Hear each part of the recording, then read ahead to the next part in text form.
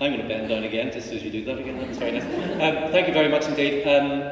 It's a really, really, really great pleasure, as I said, to be here.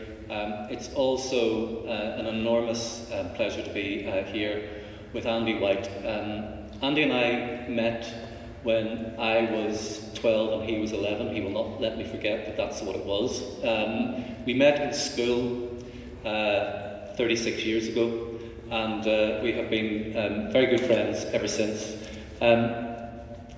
He is, I think, the finest singer-songwriter of his generation from Ireland.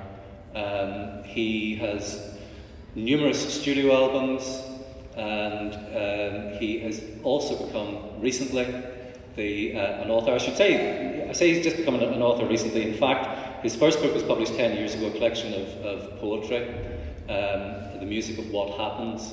But he's now brought out a book called 21st Century Troubadour, which I think is it's a book about music, and anyone who's interested in music, no matter where you're from, I think will enjoy the book. But it's also a book of extremely good writing, which annoys me greatly, that he does that as well as he does everything else.